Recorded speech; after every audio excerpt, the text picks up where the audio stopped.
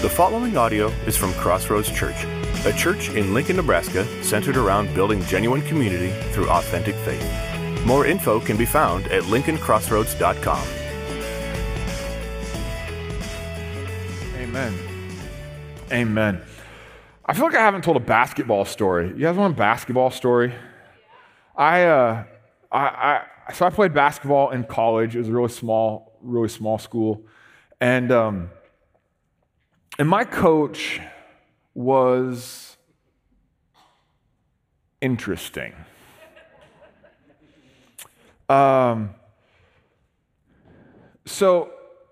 the school that I went to was a Bible school. And so one of the things about my coach was that he and the program, they did not recruit at all. A small school, they didn't even recruit in the city. They didn't talk to high schoolers who are good in town. They didn't do any of that because the mission of the school was to train up people to go into full-time ministry, okay? So they weren't about to go get a basketball team that did not align with that mission. And so my coach for, decade plus before I ever got there, took whatever Bible college students showed up and tried to make a basketball team out of it. He happened to be quite successful at it. And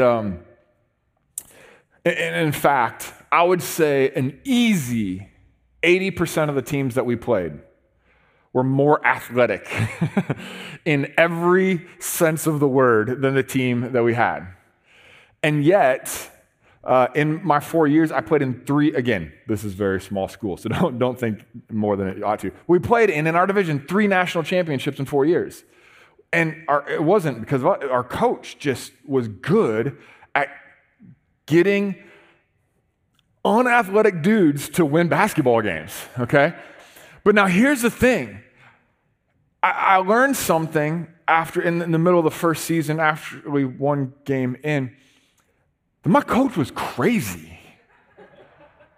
I mean, crazy.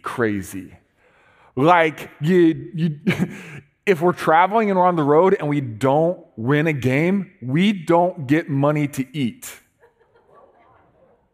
He was intense. Okay, I remember my freshman year, ESPN released a documentary on Bobby Knight. You guys know Bobby Knight? Red sweater, throwing chairs into the stands. You know Bobby Knight? I remember watching that documentary going, dear God, if I could only play for Bobby Knight. True story. So the first year I finished basketball, that year, and I realized my coach is absolutely crazy. My second year though, I got to know him a little bit more, and then I found out he was an absolute lunatic. Like it intensified. Third year, and we kept winning games, I went, okay, maybe there's a method to his madness. And after my fourth year, I realized he was brilliant and that he loved his players. In fact, if you ask anyone who played for him for 1 year, almost every single one of them is going to say the same thing. He was off his rocker. But you ask those who played for him for 4 years, okay, some still didn't quite connect with him. But the percentage goes significantly up where guys started respecting and honoring what he was doing. He is right now even from our small little bitty National Christian College Athletic Association, he got inducted into the Missouri State Sports Hall of Fame. Here's my point. Anybody who played for him for 1 year thought he was crazy. Anybody who played for him for 4 years, at the very least, respected that he knew what he was doing.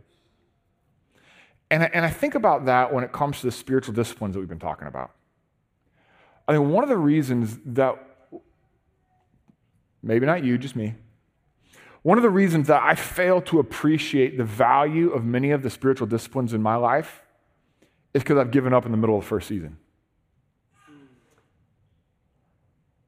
I've tried it, but I didn't stick with it. We are most likely going to live, Lord willing, a number of years beyond this today. even if we don't. We've given an amount of years to live, right? In the grand scope of eternity, like, what is a lifetime to develop a spiritual life? It's but a blip.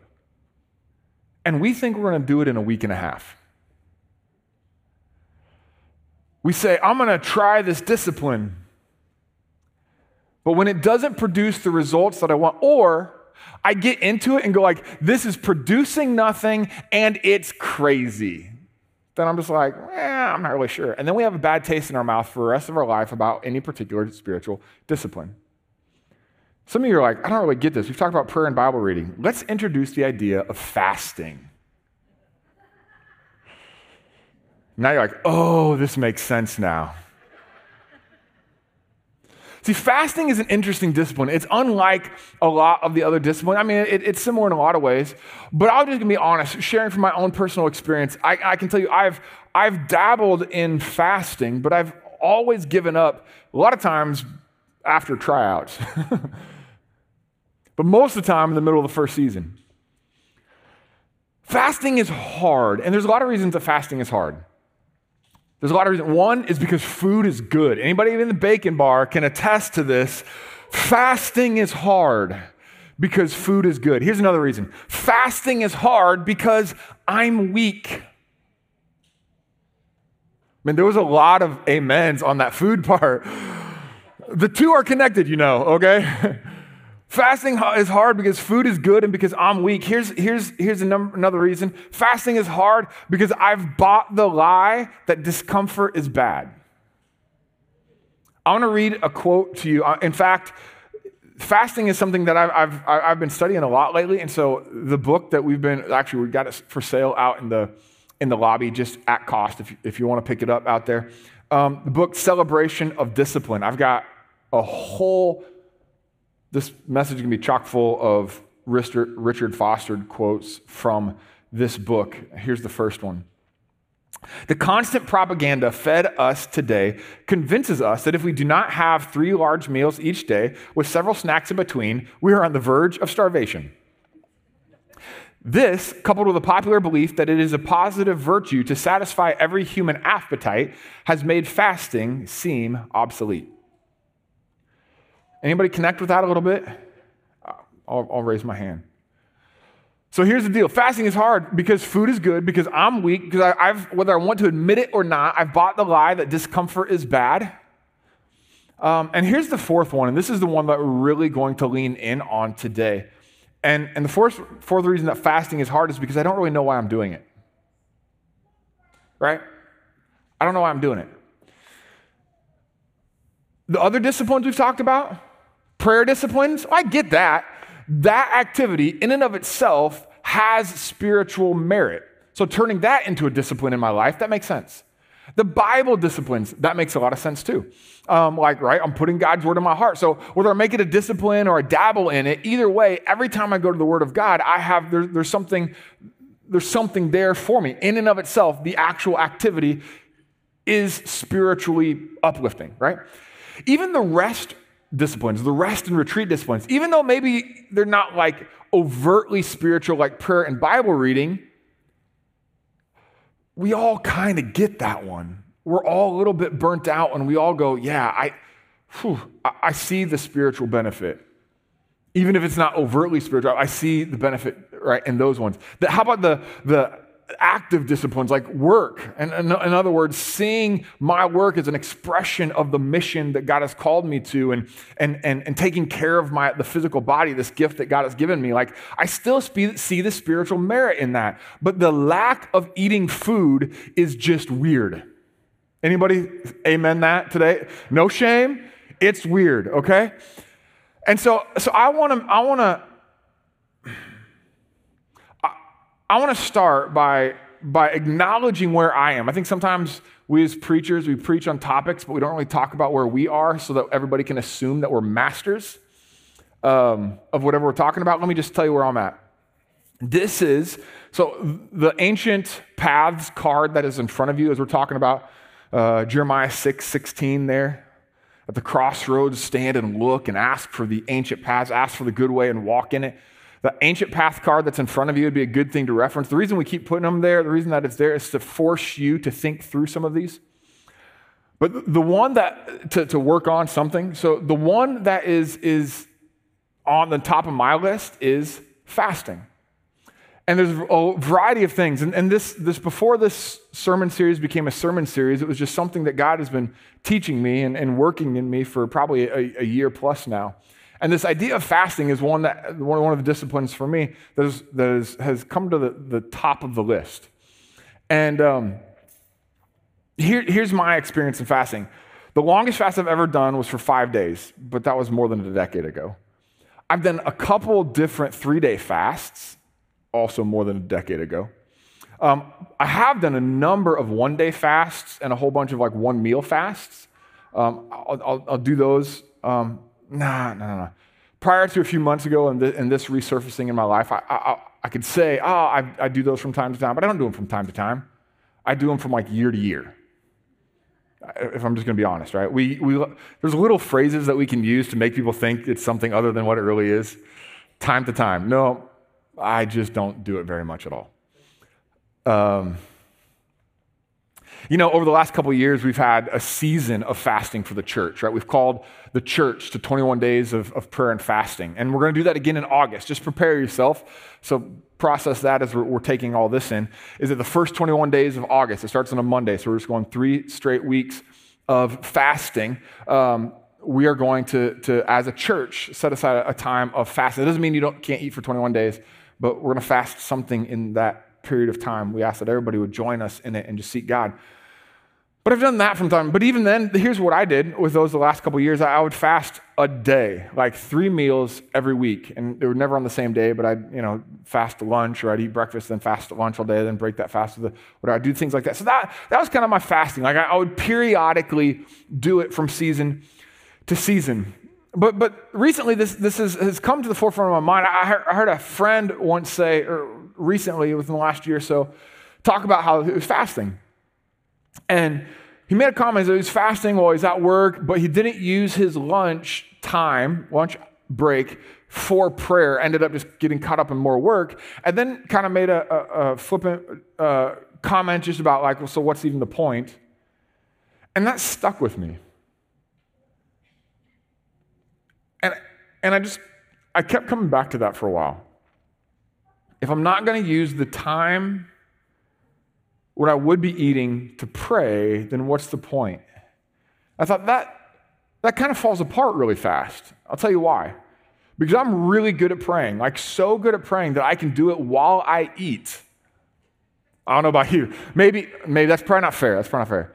I'm really good at eating, and I can do it while I pray. Maybe that's a better way more honest way to put it, right? Okay?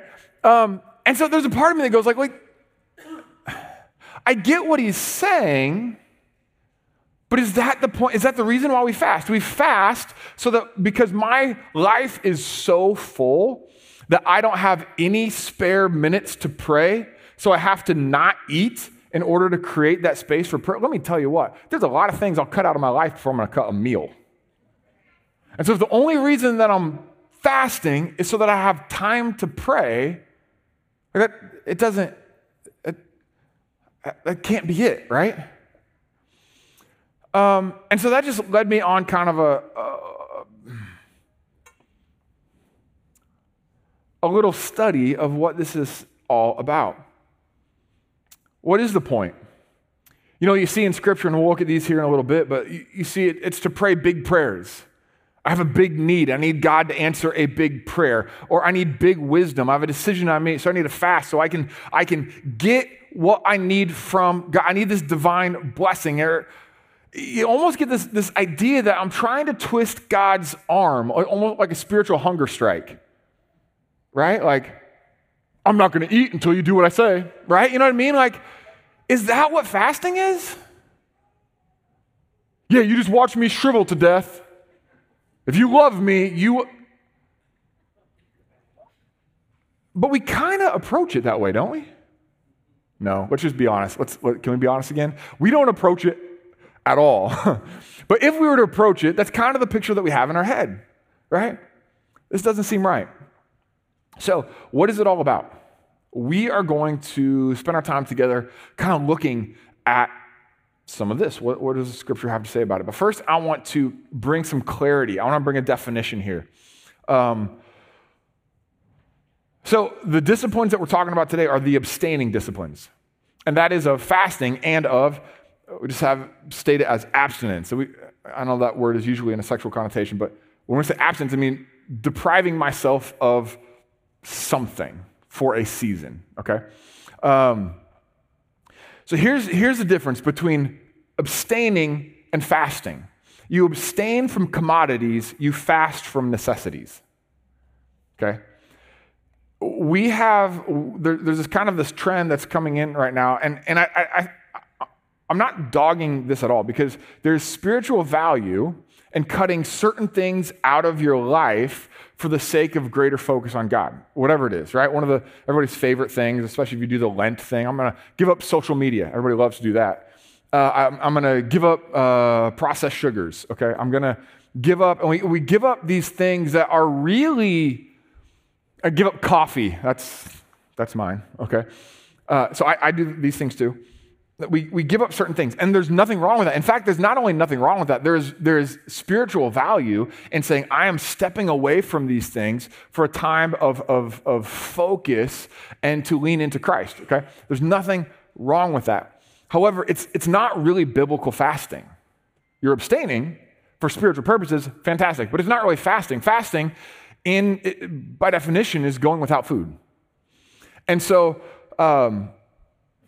again, it's like one of those things we talked about earlier in the year. We talked about tithing and how like giving is important. It's not bad, but like tithing by definition is giving 10% of whatever comes in. You give 10% back to God, and that's what tithing is. Fasting, again, not stepping on anybody's toes if that's a hard thing for you. Or some people, from a health perspective and conditioning, it would be unwise and unhealthy to go without food for an extended period of time. Okay, there's no guilt, there's no shame. Then engage in some of these other spiritual practices, like abstaining from something. But anyway, I just want to clarify that. When we're talking about fasting here, and that's where really we're going to lean the rest of our time together today and looking at the word. When the scripture talks about fasting, we're not talking about fasting screens, okay? We're talking about going without food. And I think there's a reason behind it, a significant reason behind it. Fasting commodities like social media and screens and TV and coffee and whatever your Mountain Dew, whatever your addiction of choice might be, okay, that's fantastic. But when we begin to say, God, I'm going to trust you not just with my first world's commodities, but with the bare necessities of life, I mean, there's a reason that it's practiced like that. So I'm going to challenge all of us. I'm going to back it up. Nearly all of us, because I understand health plays a part of this, okay? So you have to be in a relatively healthy place to be able to do this, which most of us can. In fact, some of us could do it exclusively for health reasons. That is not the same. Tangent, side note. Fasting all of a sudden surfaced all of a sudden. It's intermittent fasting is like a thing, right? I've done it, but here's the deal. I struggle more with intermittent fasting than spiritual fasting because if my focus is on God, I can get through it. If my focus is on my waistline, bacon is really good. So, but I will say this, there is a difference, okay? The world has a variety of purposes, but intent is the significant aspect of why we do what we do. If you're like, hey, my pastor talked about fasting and I need to lose a few pounds, and so this is going to be 2 birds with 1 stone. Well, sure, but that's not why we're here, right? What we're here for is to say, God, I want to follow you where you are leading. So here's the big question that we're going to try to answer today in the time that we have left is this. Why should believers fast? Isn't that the question that we want to know? Why should believers fast? I want to start with Jesus' first teaching on fasting, and it's one that you may be familiar with. It's in the Sermon on the Mount, Matthew chapter 6. Jesus has just talked about prayer. He's just talked about giving. And when he talked about prayer and when he talked about giving, he doesn't actually command it, but he just assumes it. When you pray, and then he tells his followers how to pray. When you give, then he tells his followers how to give. Like fasting is like either one of those. Jesus doesn't command fasting, but he assumes it.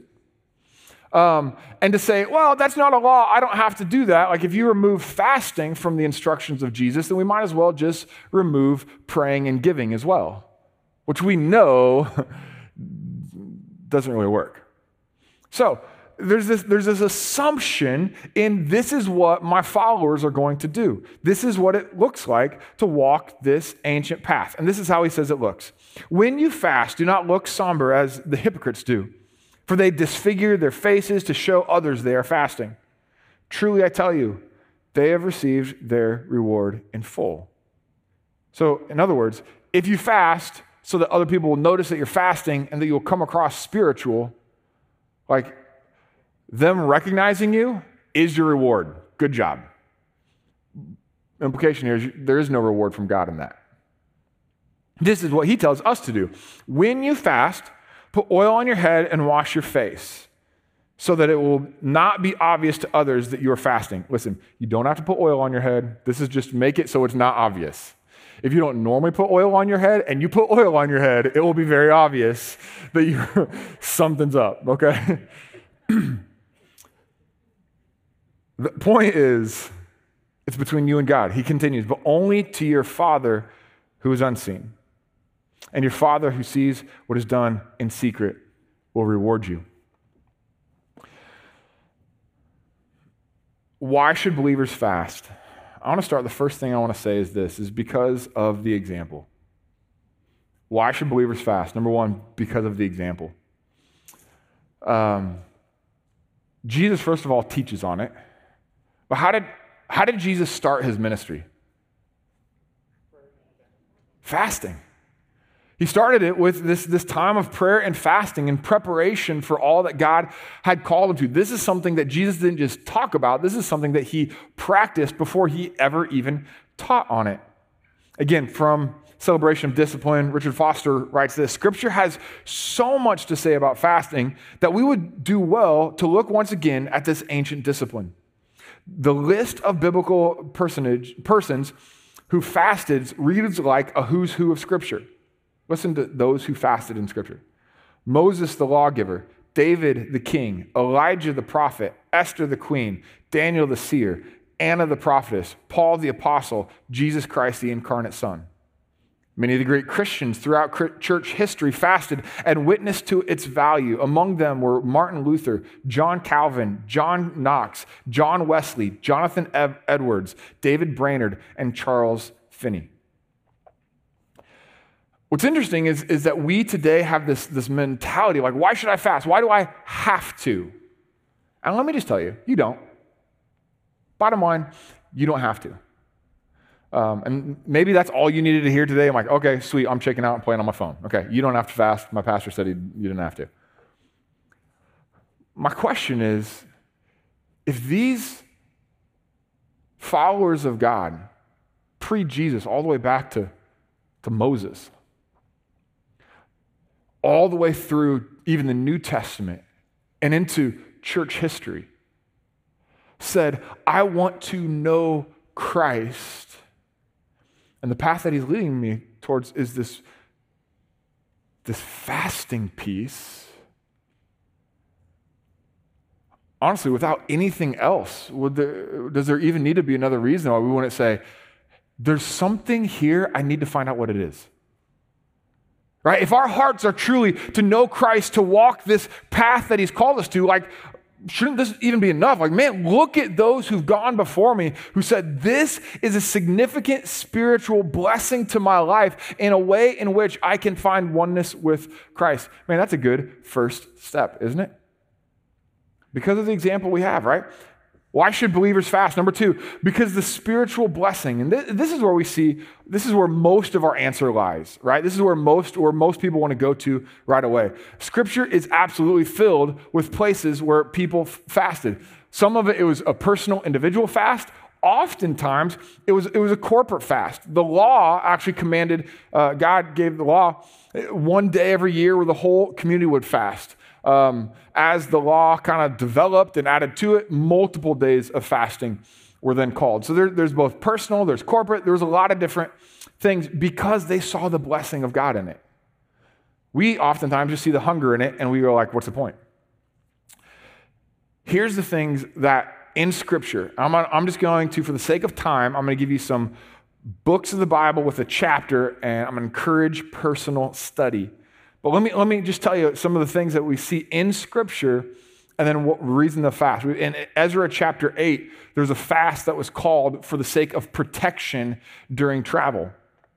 In 1 Samuel chapter 7, there's a fast that is called for the sake of renewal, spiritual renewal in God's people and for protection from impeding enemies. In Acts chapter 9, Paul fasted after he had an encounter with Jesus for 3 days for the sake of direction to know what to do and healing, that is, his eyesight would return. In Esther chapter 4, we see this fast that is called for protection of God's people and for favor with the authorities. In Matthew chapter 4, we see Jesus, we talk about this, Jesus anointed for ministry, and we see this fast bringing this power even over temptation. In Daniel chapter 1, we see a form of a fast that, honestly, you could say it like Jesus, an anointing for ministry, a setting apart for what was coming his way. Later on in Daniel chapter 10, we see another fast, this time for wisdom and discernment and understanding. There's this example that we see of those who've done it, and then also this example of this spiritual blessing and that comes from it. In fast, look, just that list: protection, renewal, direction, healing, favor, anointing, power, wisdom, discernment. All these things are a result of fasting, but our natural tendency is that, hey, we're in grace. That's kind of like an old thing. I don't really understand it. I don't get what it's for. But listen, what is available to us through this practice. Again, Richard Foster writes, it's sobering to realize the very first statement Jesus made about fasting dealt with the question of motive there in Matthew chapter 6. To use good things to our own ends is always the sign of false religion. See, so easy, and one of the reasons that we don't fast too is because we see people who took it to a weird place. Anybody seen that? Like fasting that was... It says how easy it is to take something like fasting and try to use it to get God to do what we want. At times, there is such stress upon the blessing and the benefit of fasting that we would be tempted to believe that with a little fast, we could have the world, including God, eating out of our hands. Fasting must forever center on God. I read that because of this, is because we see that, okay, there's an example. Okay, why do we fast? Because there's spiritual blessing. But anytime we do God's plan our way, weird things happen. And even as the forefront, maybe like, I haven't fasted in a long time. Maybe this is something I'm going to give it a shot. Okay, as you do, let's remember, the goal is not to twist God's arm. The goal of all the disciplines has, from the beginning, as we've been talking about, has been what? Oh, come on. Oneness. It's been oneness with Christ. So as we fast, when we fast, we say, I'm going to give up everything. God, here we go. And part of what we're giving up is food. The other part of what we're giving up is our preconceived notions of what we expect from God. God, it's about you. It's about oneness with you. Okay. And that leads us kind of into the third thing. Why do we fast? Because of the training in self-denial. This sounds like a miserable one. Why would I want this? Because of the training in self-denial. Listen, we read this in our Bible reading plan. Hopefully you guys are reading your Bible on a regular basis. I know a number of you are following along with us in our YouVersion Bible app. Find us on there if you're not. 1 Corinthians 6:12, one of my favorite verses. In fact, I'm going to read a couple of my favorite verses. 1 Corinthians 6:12, I have the right to do anything. Woohoo! That's a good verse, isn't it? Some of you are like, that's my favorite verse. I have the right to do anything, you say, but not everything is beneficial. I have the right to do anything, but I will not be mastered by anything. That's a verse, I'll be honest, that's a verse that has been the kind of the spearhead of a lot of the disciplines, maybe not so much on fasting, partially, but even on the abstaining disciplines. When I realize that I'm not quite in control of something any longer, and again, simple, innocent things, like my coffee habit. Shoot, I just finished my second pot today. Time for a fast. When I realize I no longer have control, but something else is controlling me, I'm reminded of 1 Corinthians chapter 12 that says, it's fine to drink 3 pots of coffee a day. You won't maybe survive the night, but I will not be mastered by anything. And there's like a manliness thing in there, something like a tough thing. Sorry, all the ladies, tough kind of thing, right? Like some of you are listening. Coffee's got nothing on me. Some of you, it is like social media. Like social media's got nothing on me. I can quit anytime. I'm just not going to right now. I will be mastered by nothing. How about this one? He reiterates it a few chapters later, 1 Corinthians 9. We read this in our surf team huddle this morning. Everyone who competes in the games goes into strict training. They do it to get a crown that will not last, but we do it to get a crown that will last forever. Therefore, I do not run like someone running aimlessly. I do not fight like a boxer beating the air. No, I strike a blow to my body and I make it my slave, so that after I have preached to others, I myself will not be disqualified for the prize. Goes into strict training. I strike a blow to my body and make it my slave. Who's in control of you? Your cravings or your will submitted to God?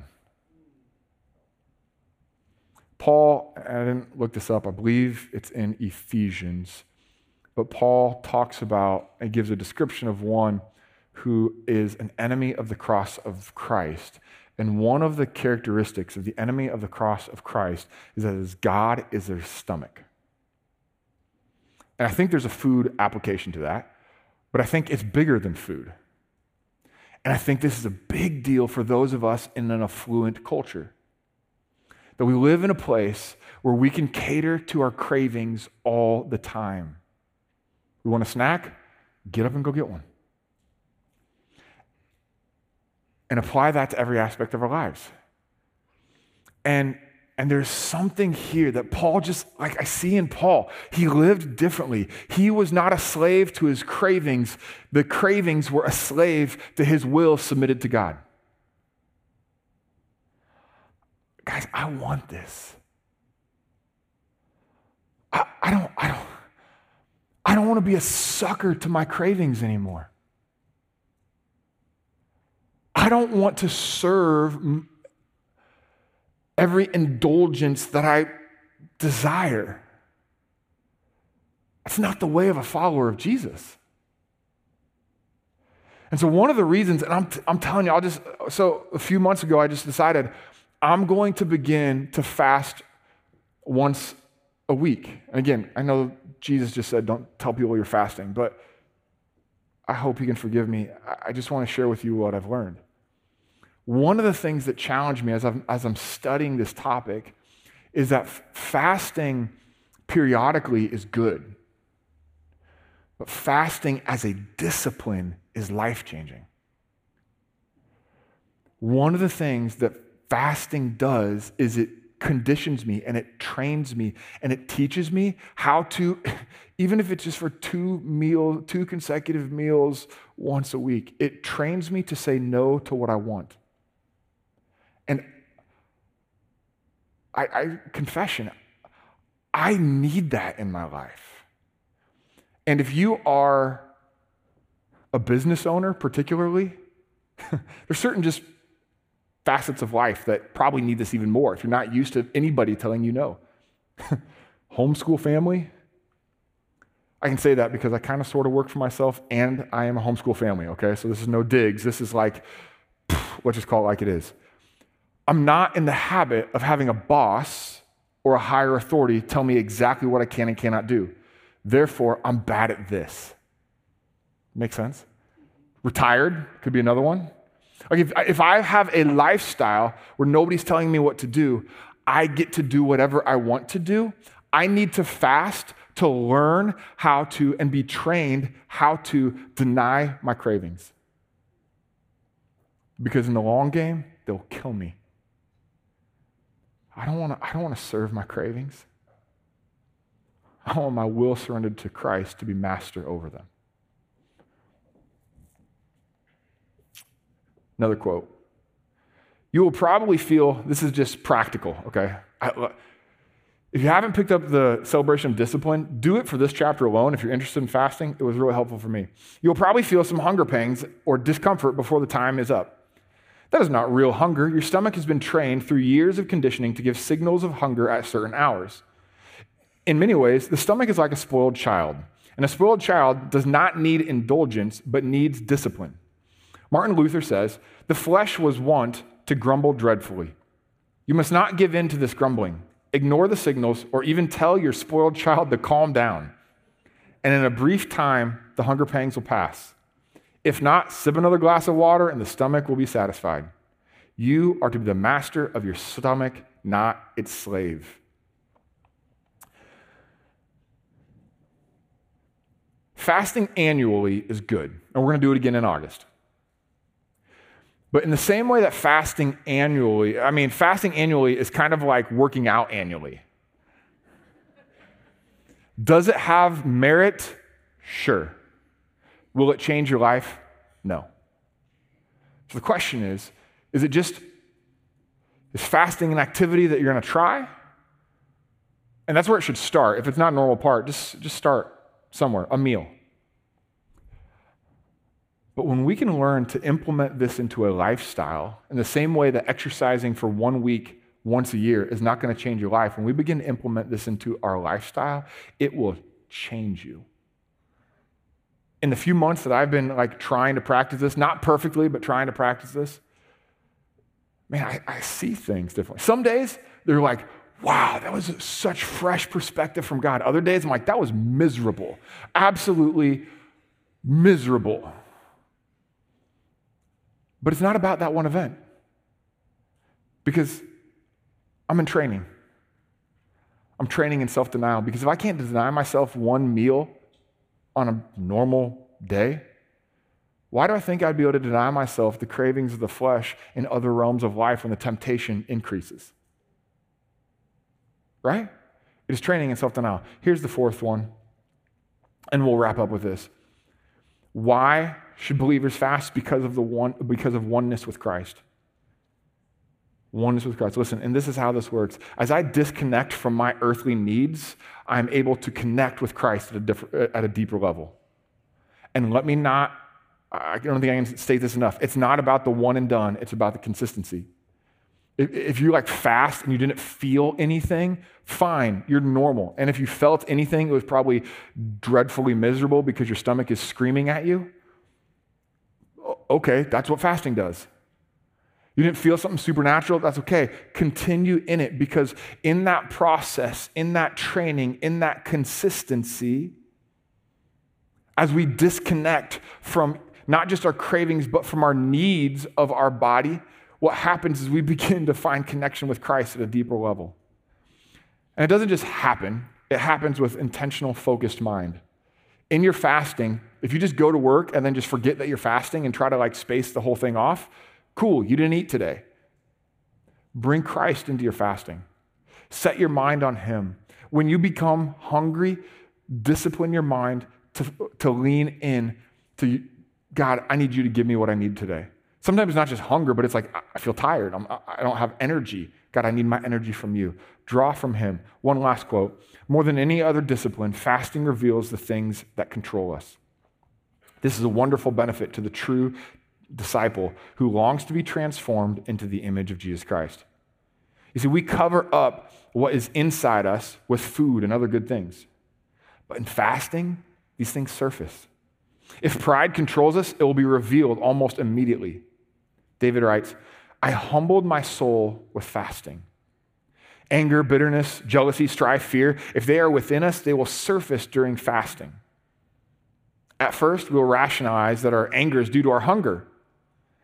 And then we'll realize that we are angry because the spirit of anger is within us. We can rejoice in this knowledge because we know that healing is available through the power of Christ.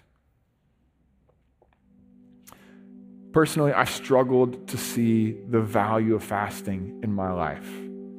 But you know, the main reason is I quit in the middle of the first season.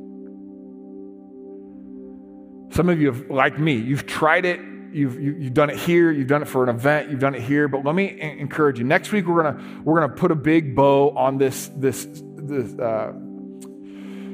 Ancient Paths series, and we're going to talk about what do we do now? How do we put this together? How do we map out a path for us, specific to us? But as you're entertaining this idea of fasting, and I want to encourage all of us, if this is maybe new, like take a step in it. Take a meal, fast a meal this week. Let's do this together and practice what fasting could look like. But so often, whether it's fasting or any of these disciplines, let's not be the ones that I tried it and it didn't work, or I tried it and I didn't see the value, or I tried it and it wasn't quite there. It didn't do it for me. And begin to say, God, there's this example. There's blessing that I see that comes out of it. Lord, I see the training, the long-term training for self-discipline, and I want to find oneness with you. And if I don't find all of that in one missed meal, so be it. I'm sticking with it. But we need his help. So let's pray. Father, we thank you that you, once again, for these paths that you've given us. Once again, for what you're teaching us and what you're showing us. Thank you. And as odd as this one is, thanks that you've given us these pathways that we can experience a deeper oneness with you than we've ever experienced without practicing it. God, teach us to trust you. God, teach us to trust you in every way. This week specifically, as each of us, as we maybe take a step in the direction of fasting, maybe pick a meal to go without or whatever that might look like, God, give us strength. Would you, I know it doesn't necessarily happen every time, but God, may we sense your presence and richness as we take these initial steps in obedience in this direction. God, we really need you. And we thank you. We thank you for your promise that says that if we draw near to you, you're going to draw near to us. Father, it's our prayer today. Whatever I can do to draw near to you, God, I want to do it. Whatever I can do. So God, lead us and guide us into truth today, because you're a good God who loves us. And we love you. In your name we pray. Amen.